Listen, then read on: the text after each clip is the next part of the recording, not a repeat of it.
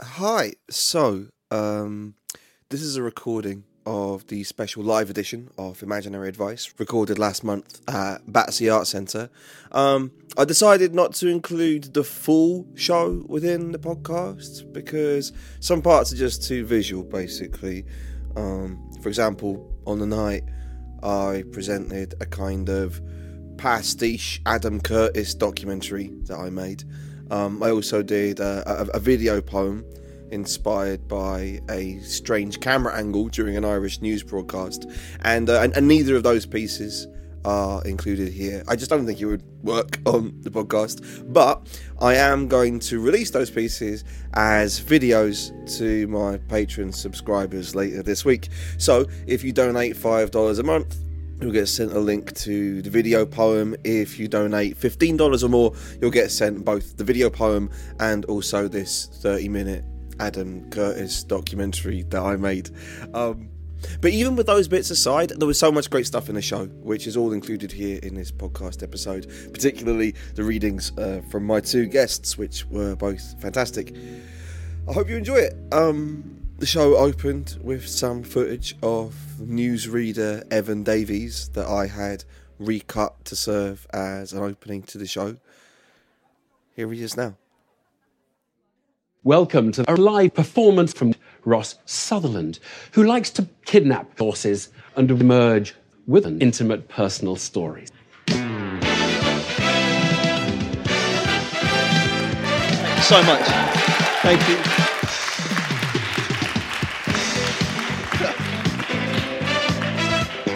That's too kind. Hello. Thank you so much for being here and sitting so patiently through my favourite Enya song.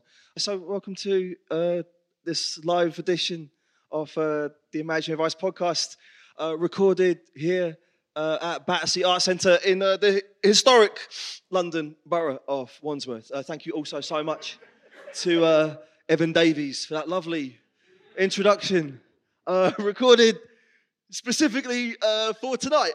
Now, for those of you who don't know, Imaginary Advice is a storytelling podcast, sometimes featuring true stories, sometimes works of fiction, sometimes like essays on storytelling and how storytelling shapes the way we see the world. Over the next hour, we're going to do a bit of all three. We're going to do like a kind of smorgasbord. There's going to be a personal account, a piece of fiction, and also an essay.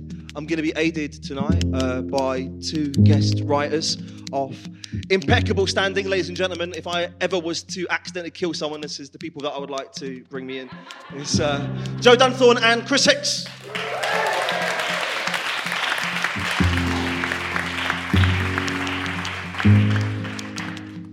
More from them in a second. My name is Ross Sutherland. I look like this. If you know me from listening to the podcast, you might well have never seen my face before. And I know from personal experience, it can be really hard to retcon a voice. Podcasting is an intimate medium. Like, we carry around these extra voices in our heads. Like, of course, like, we build mental images around those voices. It can be hard to walk that shit back. Steve Lamacq, the BBC indie rock DJ, is from the same part of Essex as me, right? 10 years ago, someone pointed him out to me at a gig. About 2 minutes later, I had the worst migraine of my life. It's a true story. I had to leave the gig and go home. Now, you might say it's a coincidence. I mean, it probably is a coincidence. But just maybe, Steve Lamacq's appearance set off some kind of logic bomb in my brain, and I just had this kind of acute attack of cognitive dissonance. You see, like, I loved Steve Lamacq, like I still do, but the person that I saw in that Shed 7 gig, was not my Steve Lamacq. It still isn't. And I'm not saying that the physical manifestation of Steve Lamacq is worse or any better than my internal mental Steve Lamacq. It's just different. But I know which of the two I fell in love with. It's this one. And sadly, this is the Steve Lamacq that feels the more real to me. That's a disturbing thought. But I've been trying to unpick it. It's like back in my youth, back when Steve Lamacq was invisible, I had more ownership over him. I could subconsciously curate Steve Lamacq to align him with my inner desires and cultural protocols. He was just an outline then, just a mirror to reflect back to me the Steve Lamacq I needed. I felt I knew Steve Lamacq so much better when he was invisible. There was such a sense of certainty about our relationship. But living in the real world is about sacrificing certainty, right? Like, I don't want to live in my fake, fictionalized universe. I want to live in the real world, even if that real world feels more like disorientating and emotionally muted. I have to embrace the real, visible Steve Lamacq. We all do, figuratively speaking. Tonight, ladies and gentlemen, I am your Steve Lamacq. But I promise I will not be the last, right? Like, time and time again, as we grow old, we will encounter situations where invisible things suddenly become visible to us. And again and again and again, we will have to face the paradox where seeing something makes it feel less real. You might not yet be convinced, and that's fine. Let me tell you one more story. Same theme. When Steven Spielberg made the film Jaws back in 1975, he spent approximately $1.2 million on the shark's hydraulic jaw. The shark broke down on pretty much the first day of filming and pretty much never worked again. Spielberg switched things around. He worked through all the scenes on land first, but he knew he was going to be in serious trouble as soon as he got on the water. The shark, which he named Bruce, he named it after one of his lawyers. The shark just looked completely lifeless and fake. When a photograph of Bruce got leaked to the press, investors started pulling out of the film. It was a disaster. Spielberg knew, if he didn't finish this film, there's no way that he would ever be allowed to make another one. He would be the shark's only real victim. So that was when he had the brainwave, right? Suddenly, he knew how to save the film. Get rid of the shark. Cut the shark out of the shark film. And that's what he did. He cut it and he cut it and he cut it. What did he leave in its place? Empty water. That's it. After all, what is the one thing scarier than seeing a shark? How about not seeing a shark?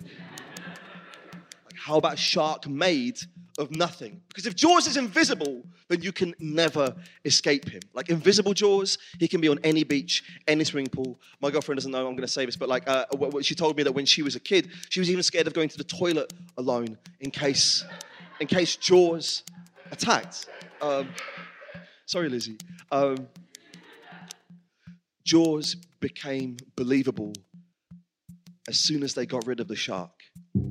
Seeing is believing, said Elvis Presley, but actually the opposite appears to be true, right? It's when we don't see that we really start to believe, unencumbered by the vagaries and disappointments of the real. It's a scary thought how much more emotion we invest in our internal worlds compared to the external.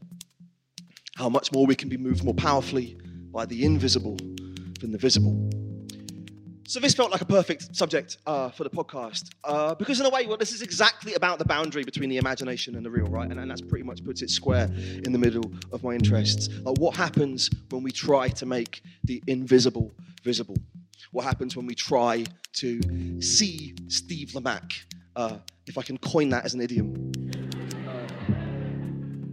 Tonight, we pitch consumer fantasy versus product reality on an extra special episode of Imaginary Advice.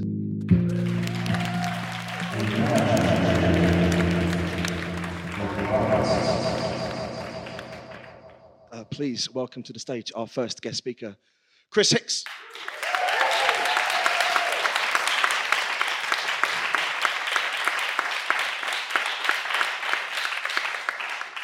Okay, hello everybody. I want to talk to you today about disability, specifically my disability, which is a disability that I'm most interested in. I have a condition called anosmia, I was born with no olfactory sense, so absolutely no sense of smell. It's a distinct lack of applause for that there. I thought there'd be more more recognition of how impossibly brave it is for me to get up here tonight and talk about my noble, everyday struggle. I mean, you give the impression of a group of people who are basically thinking that's not a real disability. It wouldn't stop you doing anything. I bet you don't even get a blue parking badge. But it is a disability. Like, I don't have the ability to smell things. Okay, that has to count. Okay, I never said it was a disability you'd be into. I never said it was a banger. Okay.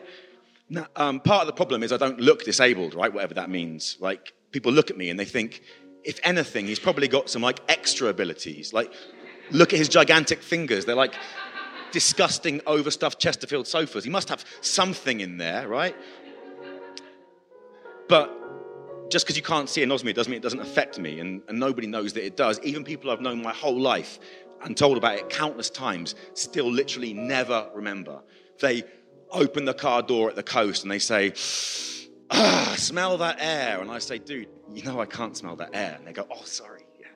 They cut into freshly baked bread and they go, wonderful, here, get a load of that. And I say, mate, you know I can't get a load of that. And they go, oh, sorry. They open bags of skunk and go, oh, mate, this shit right here, this shit is cray-cray, check it. And I say, Mum, you know I can't check it. Because I can't smell anything, right? I mean, people always ask me to confirm that when I first tell them. They say, what, you can't smell like anything? And so I run like a mental check. I just sort of go through all the smells to make sure there's not one that I love, but I've just kind of forgotten in all the excitement.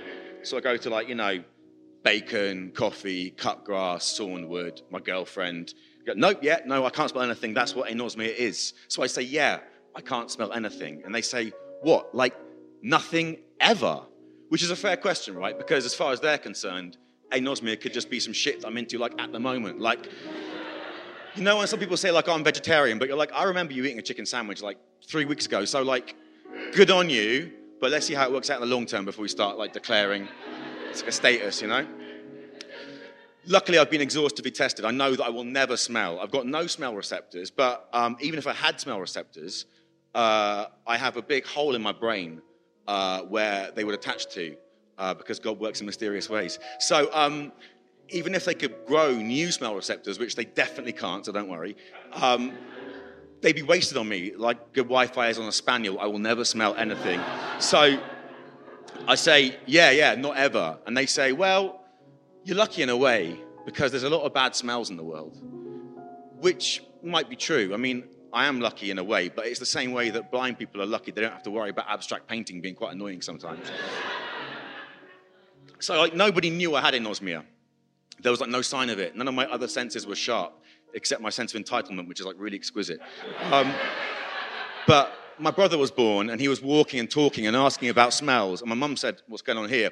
So we went to the doctor, and the doctor said, don't worry, it's glandular. It will sort itself out as you get older. Come back when you're 18. But we went back when I was 18, and they said, it's a shelf of bone blocking the receptors, and it's too risky to operate now, but come back in 10 years, and it won't be. So we went back when I was 30, and they said, no, you've got a big hole in your brain and no smell receptors. Done. Right? And they thought it was genetics. They started asking me all these like developmental questions. They said, can you grow a beard? And I said, I have a beard. And they said, do you have normal relationships? And I said, like, I like to think so, yeah. And they said, are you full size? I was like, for me, 100%. And then they said, do you have club finger? And I said, what's club finger? And I held out my hand, and all the doctor went, oh, yeah, that's club finger. So club finger is when your finger in profile is excessively round, right? So I didn't get it, right? And I still don't get it, right? And it felt like it was like designed for me not to get, right? Like a sort of in-joke, right? Like a conspiracy, like the rest of smell. Because like a conspiracy, sometimes there are things about smell that like don't add up. Like throughout my life, flatmates and colleagues have always told me that I wouldn't eat this food or that food if I could smell it, but they're always like different foods, right? And because like a conspiracy, there are things put in place to discourage me from investigating. Like every Google search brings up research which links loss of smell to decreased function in the amygdala and decreased happiness in rats, right? Every anosmic support group is full of people who used to be able to smell and say unanimously, by way of support, that without smell, taste is meaningless, life is empty, and love is impossible. Just cutting into the recording to explain that Chris is about to start projecting well-known perfume adverts onto the screen behind him. And even though you won't be able to see them, you can still enjoy Chris's very accurate descriptions of the images. Because every perfume advert I've ever seen seems to be made to infuriate me with unanswerable questions. Hey, Chris, you know how Kate Moss smells in a dark room right after you've narked her off, but right before she runs out of patience?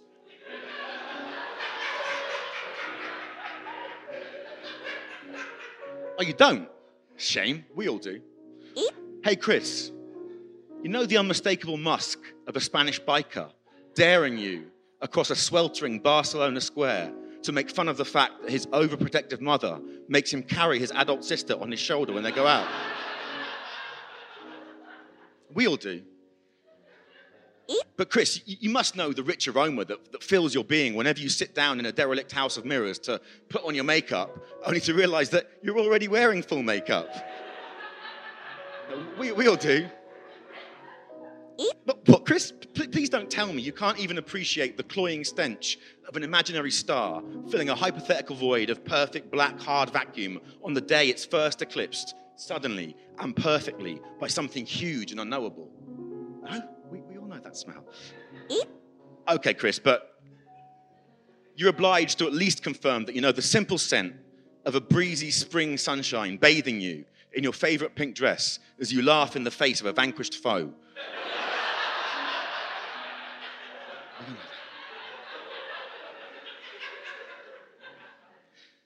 So these are the things that adverts ask me all day, every day. And mostly it doesn't bother me too much. There'll always be things you don't know. It's not a conspiracy. In this case, this is kind of like about me, but it's not pointed at me. And there are jokes that I understand better than those of you who can smell. I mean, I say jokes, I actually mean farts. Now, you probably think you get farts. You probably think you understand they're funny because it's like a whiff of like poo gas that comes out of a bum hole and makes everybody think of the bum hole, right? That's what you think. But the farts betray you because they were written for me, all right? What a fart actually is an invisible force that comes out of a bum hole, right? And affects everybody except for me, right?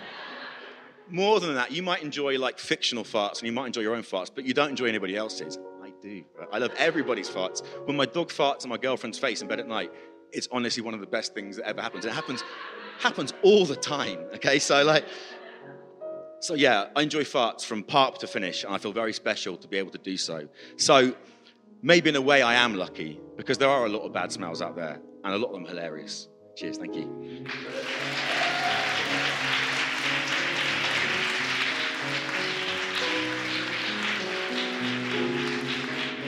Ladies and gentlemen, please keep that applause going for Joe Dunthorne.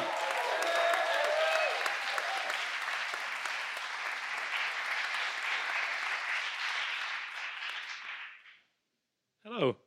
You know, in poetry anthologies, I guess in all literary anthologies, the biographies at the back are all written in the third person, even though everyone has written it themselves. And it's this weird thing of, I guess, finding a way to excuse like just tremendous arrogance and just listing all the great things about yourself. You just give yourself a bit of distance. Joe Dunthorne, just an unbelievable writer, and he's just, and I was talking to Ross earlier, and Ross was saying, because you get this quite often, people put in like a quirky final line. If you've had a funny job, then sometimes you say, was whatever. What's your end? At this point, I tell the audience the awful, cringing joke that I used to include at the end of my artist biography, but I've deleted it from here because I can. So I was thinking about, I'm always sometimes more interested in reading the biographies at the back of a poetry anthology than the poems. And I wondered if it would be possible to write a story that was just made up of those contributors' notes. And I have concluded from this week that no, it's really fucking hard. You pretty much can't do that, but I'm going to read it anyway. And I'm going to read it with the help of two friends from the audience. I say friends, I've never met Zara before. Zara, hi. You've agreed to be one of the readers. Please, could you come and sit on this awkward space down here? And also Eleanor, thank you very much. And Chris and Ross.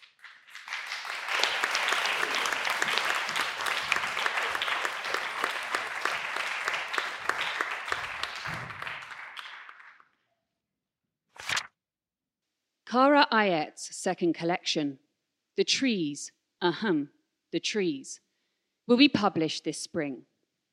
It's clear she has spent quite some time trying to find a way to elegantly write that she won the Talk Fibre Optics New Writers of the Internet Age bursary.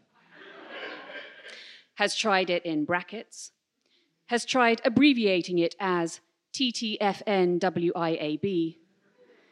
tried calling herself bursary winning, but it's all horrible. She lives in Nottingham. Adam Levin, born 1985 as a playwright, translator, and the editor of this landmark poetry anthology. Though his biography is included here among the other contributors, as though he were just anyone,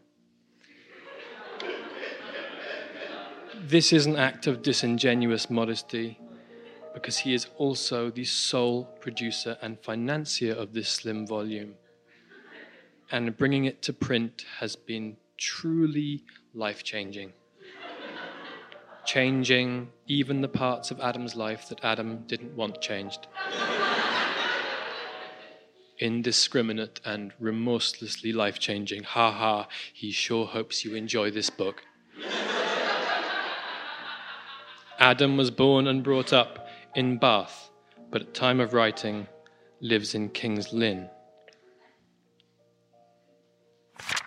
Mary Beaker's violently truncated biographical note is intended to indicate her distrust of this project.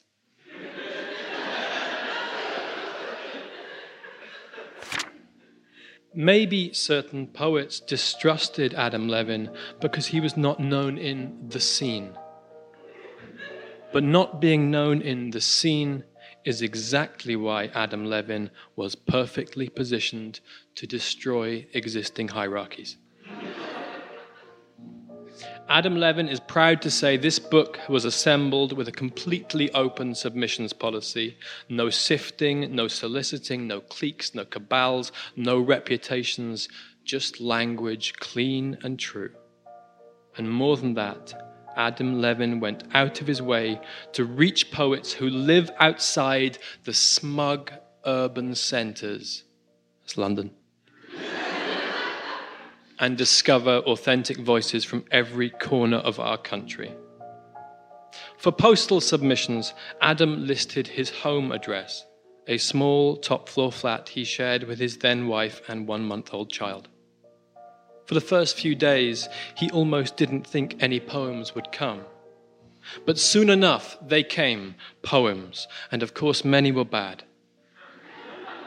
Bad poems from men, yes, naturally, but also bad poems from women, and some bad poems from people who did not give their names because they wanted their poems to be judged on literary merit alone, which was fine because they had no merit, they were horrendous. And because Adam was no fool, he had been expecting bad poems, and he read them, every one. Peter Daniels' fourth collection, The Animatronic Tyrannosaurus of Guadalajara, is forthcoming with Welt Press. Despite good reviews, he has been overlooked for all the previous generational anthologies. And so, although he did sense something a little off about this one, he didn't try too hard to discover the source of that offness, because sometimes it's just nice to believe that good news is just good news and not second guess it. Peter is the editor of Unpersoned, a prize-winning book of creative transcriptions of immigration interviews obtained from the Freedom of Information Act. And even though the book is over a decade old now, he'll be damned if it ever leaves his bio.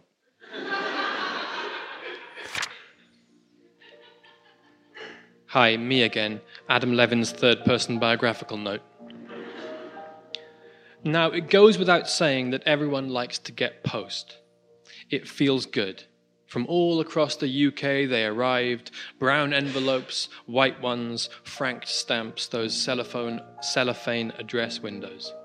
Letter for Mr. Adam Levin, parcel for Mr. Adam Levin, editor, or sometimes package for Dr. Adam Levin, even though Adam never finished his PhD, lots of people don't.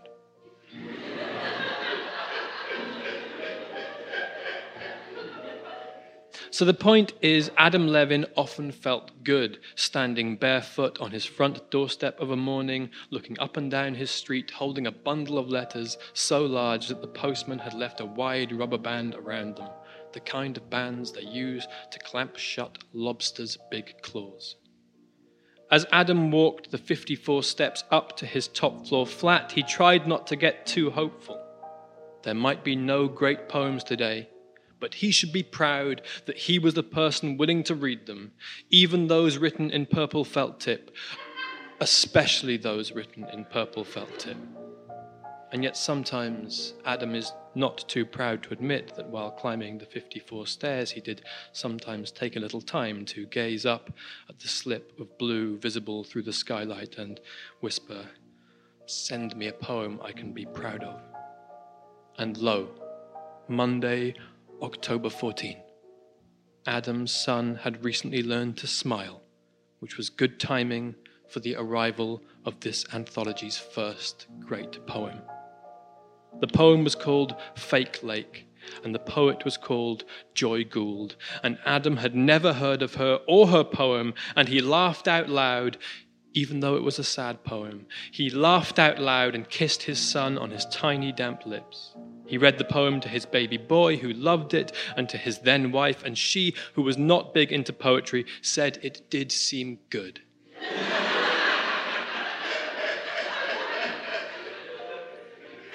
He Googled the poet's name and found nothing, which was wonderful. "I could kiss you, Joy Gould," he said to the sky, "wherever you are." Adam checked the postmark. She was from Aberdeen. Perfect, absolutely perfect. Joy, which meant joy, and Gould, which sounded like Scottish gold. Joy Gould of Aberdeen. And it really lifted him, and him feeling lifted made his wife happy, and his child was just naturally good-natured. Gabriella Fellman was born in 1993 in Brighton and now lives in Salzburg. She instantly thinks less of a magazine the moment they take one of her poems. One day, she hopes to lose respect for the New Yorker. Hi, Adam's biography here. In the long run, of course, the fact that Adam had discovered one good, nay, great poem did set him up for a deeper kind of disappointment, because from that day on, he knew that each letter might contain the next fake lake, but instead, there came huge volumes of non-great poetry, from repentant murderers in Wormwood scrubs, from windsurfing instructors in love with all dogs, from disillusioned CBBC colorists, and so on. Not all the poems were actively bad, far from it. There was a ton of really competent poems.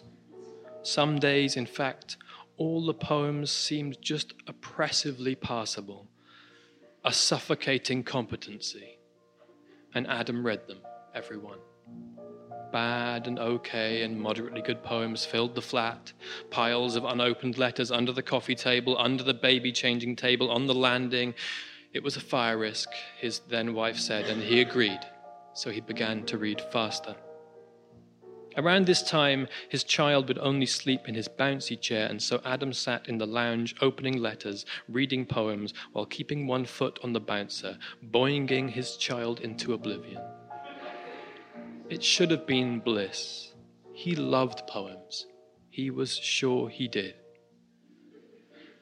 But days passed and Adam read a lot. In retrospect, nobody should read that many poems. He did not wash, nor properly sleep, nor drink enough water, and in time was unable to enjoy, or in a way even comprehend language, until suddenly, while the tail end of a tropical storm called Craig seemed to be having sex with all the trees in the park across the road, the next good poem did arrive. An unforgettably brilliant poem called Ghost Feast, and it moved Adam deeply, perhaps too deeply. It was suspicious how deeply it moved him, and he gazed in awe at his sleeping son, who was so beautiful and so finite, and his then wife came in and read the poem, which didn't seem to her, who did not much like poetry, to be particularly good, and was perhaps even quite bad, and he read Ghost Feast again and saw that she was right.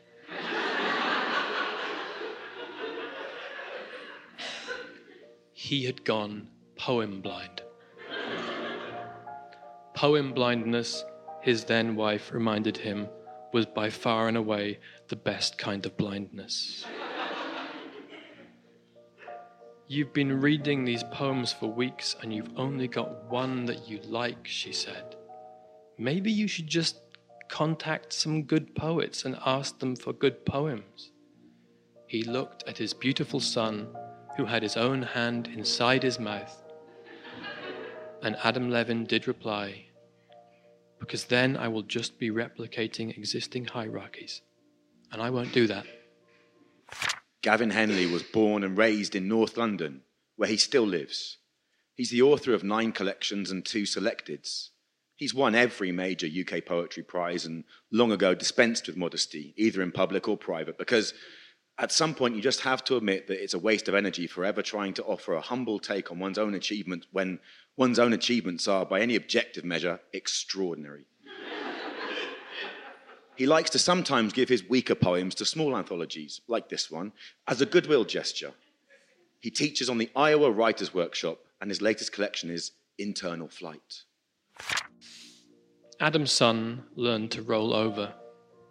His tiny son, who had to grunt like an Olympic weightlifter just to hold the weight of his own head, had learned to roll from front to back and look at the sky. It wasn't pretty, the rolling. He had to kind of throw the side of his head against the floor and hope the momentum would twist the rest of his body round. But it got the job done. Adam wept at the child's pragmatism. He had begun to weep at many things. Together, Adam and his wife went down to the garden and burned all the unopened poetry submissions. They borrowed their neighbour's green waste incinerator, which was a bin with a chimney in the top. The flames shot up, bright yellow and rasping. "Ah, mediocre poetry," she said, and she warmed her hands. "Burns so clean." And as they stood there, the flames scalded the cherry tree high above them, even setting fire to some of the lower, drier leaves, one of which broke loose and rose up into the sky, like the soul of an adequate poem set free to find a more nuanced resting place. That night, Adam and his then wife both slept for the first time in weeks for 6 unbroken hours and awoke feeling made of some new, high-tech material, super light yet durable. Adam got quickly out of bed and composed emails to 20 well-known, well-loved poets, asking them for poems. It was that easy.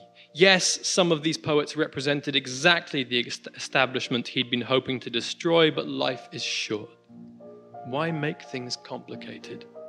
And as Adam typed, he hummed the chorus to the Avril Lavigne song, "Why do you have to go and make things so complicated?" and chuckled to himself. Avril Lavigne, Adam Levine, their names were a bit similar. He was looking for a sign, and here one was. And that night, for the first time in 4 months, Adam and his then wife indulged in the act that had created the creature that slept in a basket by the bed. The boy did not wake up at their noises. In fact, he seemed to sleep more deeply, his breath deepening as theirs shallowed, which was both beautiful and gross. By the next morning, many of the poets had replied, and quite a few had asked, with varying degrees of euphemism, for money. This was, he conceded, totally reasonable, because if Adam valued art, and he valued it, then their art should have value. Adam was not personally wealthy, but his then-wife had a little family money. Her grandfather was credited as the inventor of the no-claims bonus, and ultimately, an anthology of this quality would surely sell a few thousand, and so he replied on a happy whim that he could pay each poet £50. It wasn't much, it wasn't nothing. £50, even to those poets who had not asked about money, because Adam was professional. Then the paid-for poems from the well-loved poets arrived, and it would be wrong to say they were brilliant. One or two were brilliant, or rather had brilliant stanzas, and many had good lines, or at least good titles, and almost all were ultra-competent. Lots of B-sides, not many singles, but still, Adam reminded himself, he had Joy Gould and her fake lake. Some poets invoiced at the same time as they sent their poems, which was presumptuous, but did save on admin. Adam transferred money from the joint account and felt productive. This book only needs to sell a couple of thou and it's all gravy, he told his then wife, sounding nothing like the man she had married, hopefully in a good way. I thought nobody buys poetry, she said. Actually, it's a growing sector, he said, which was true. Sales are up 13% to £10.5 million, he said. It's having a moment. Really, she said.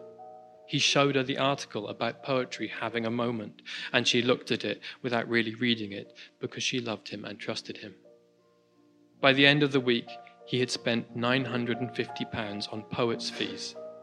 He had one more poet to pay, but his forefinger hesitated above the left mouse button because it did feel like a threshold, this move from a 3-figure investment to 4.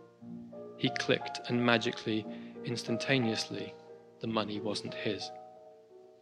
Hey, relax, some people spend £1,000 on a pram, he told his baby son, though they had inherited their pram from Adam's sister, who in turn had bought it second-hand, and there was a quite disgusting and/or beautiful tide mark of head sweat from previous babies that had bleached the headrest fabric in a pattern that was, if you were feeling kind, petal-shaped. Adam Levin received many conventional biographies of 80 to 100 words. As each arrived in his inbox, he slotted them into the PDF file with a feeling of satisfaction, as though reaching the tail end of a long jigsaw, putting together an image that he had rather lost interest in, the Hamburg docs say, but the important thing was to complete it. There was one thing he was still excited about, and that was Joy Gould's biography. Discovering her had justified the whole project.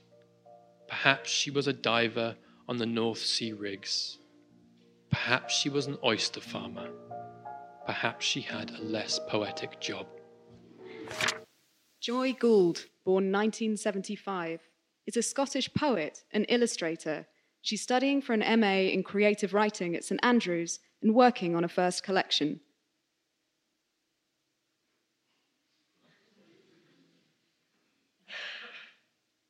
Adam Levin had been hoping for a little more colour. He didn't want to put pressure on Joy, but couldn't she be, he hesitated to say more Scottish, but just, a little bit more textured. Adam Levin now had the completed manuscript. He began to read. Months of his life leading up to this moment. He read the book from front to back and back to front while his son lay on the jungle mat. And it was as his son began to laugh at absolutely nothing that Adam Levin recognized he felt not a single emotion. That might have been excusable if he had successfully discovered writers whose voices could not otherwise be heard, but he had not. except for Joy Gould, and even she was, he didn't want to admit it, but totally normal and discoverable seeming. Adam slid off his wheelie chair and lay on the floor beside his son, who had now started crying, and so it seemed acceptable for Adam Levin to do the same. His then wife came in. She picked up their son and rubbed his back. Now Adam was alone on the jungle mat. "You're crying again," she said. "Because I've made an incredible editorial decision," he said, and he dabbed his face with muslin. Hillel Sivender is the author of the award-winning collection Double Bag Your Sadness. He received a long and impassioned email from the editor at 3:23 a.m. asking him to contribute to a conceptual anthology. He has never heard the phrase conceptual anthology before, but at 3:23 a.m., it sounded quite convincing. Hello again. As you approach the final few pages of this slim volume, Adam Levin believes you are asking, where are the actual poems? And Adam Levin would like me, his biographer, to say on his behalf,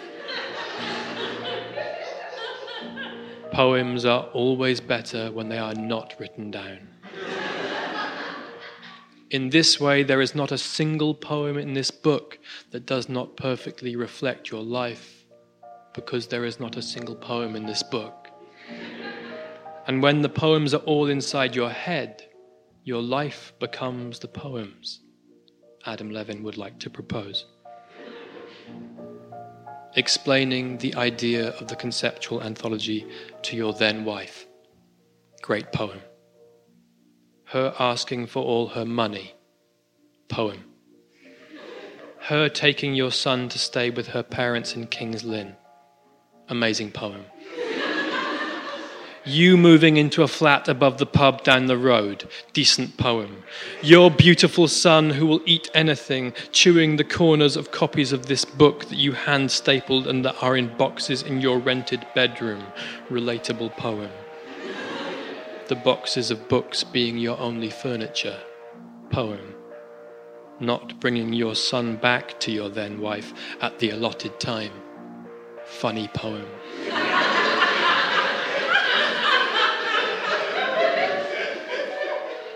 Pushing him in his pram all the way out to the seal colony at Holcombe Point with the wind-blown sand scouring your face, and just as you get there, your son screaming so fiercely that all 200 seals basking on the dark sand, 200 large mammals, some with tusks, turn and lollop into the ocean, probably disrupting their mating cycle. Poem. Poem. Poem. It has to be a poem. Adam Levin was born in 1981 in Wivenhoe. He divides his time between King's Lynn and anywhere that isn't King's Lynn.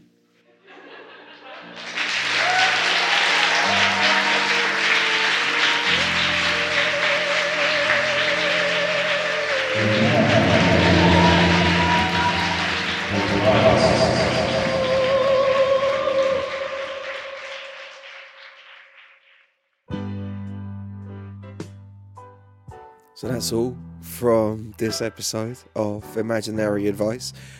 Thanks so much to my guest writers, Chris Hicks and Joe Dunthorne. Joe's new book, The Adulterants, is released in February 2018. It's available to pre-order now. Thanks also to Eleanor McDowell and Zara Plessard for kindly agreeing to read parts of Joe's story with about 5 minutes notice before the show. Thank you so much for your help.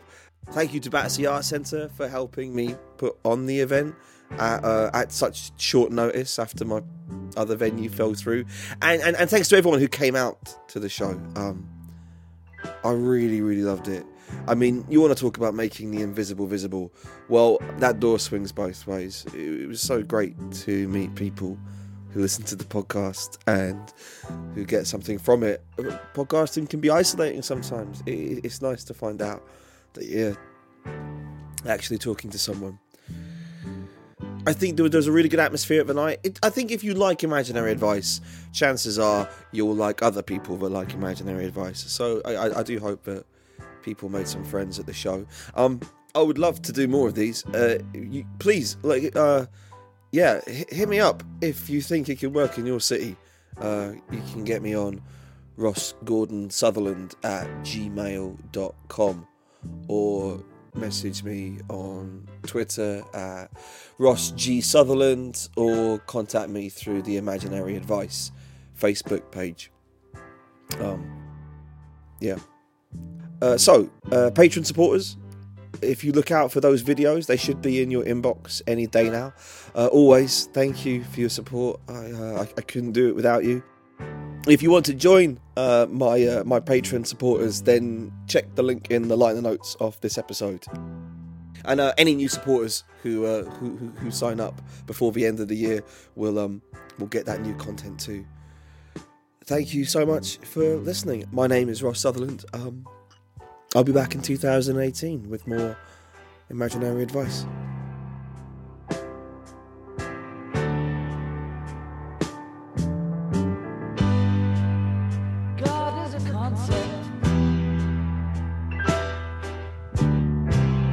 By which we measure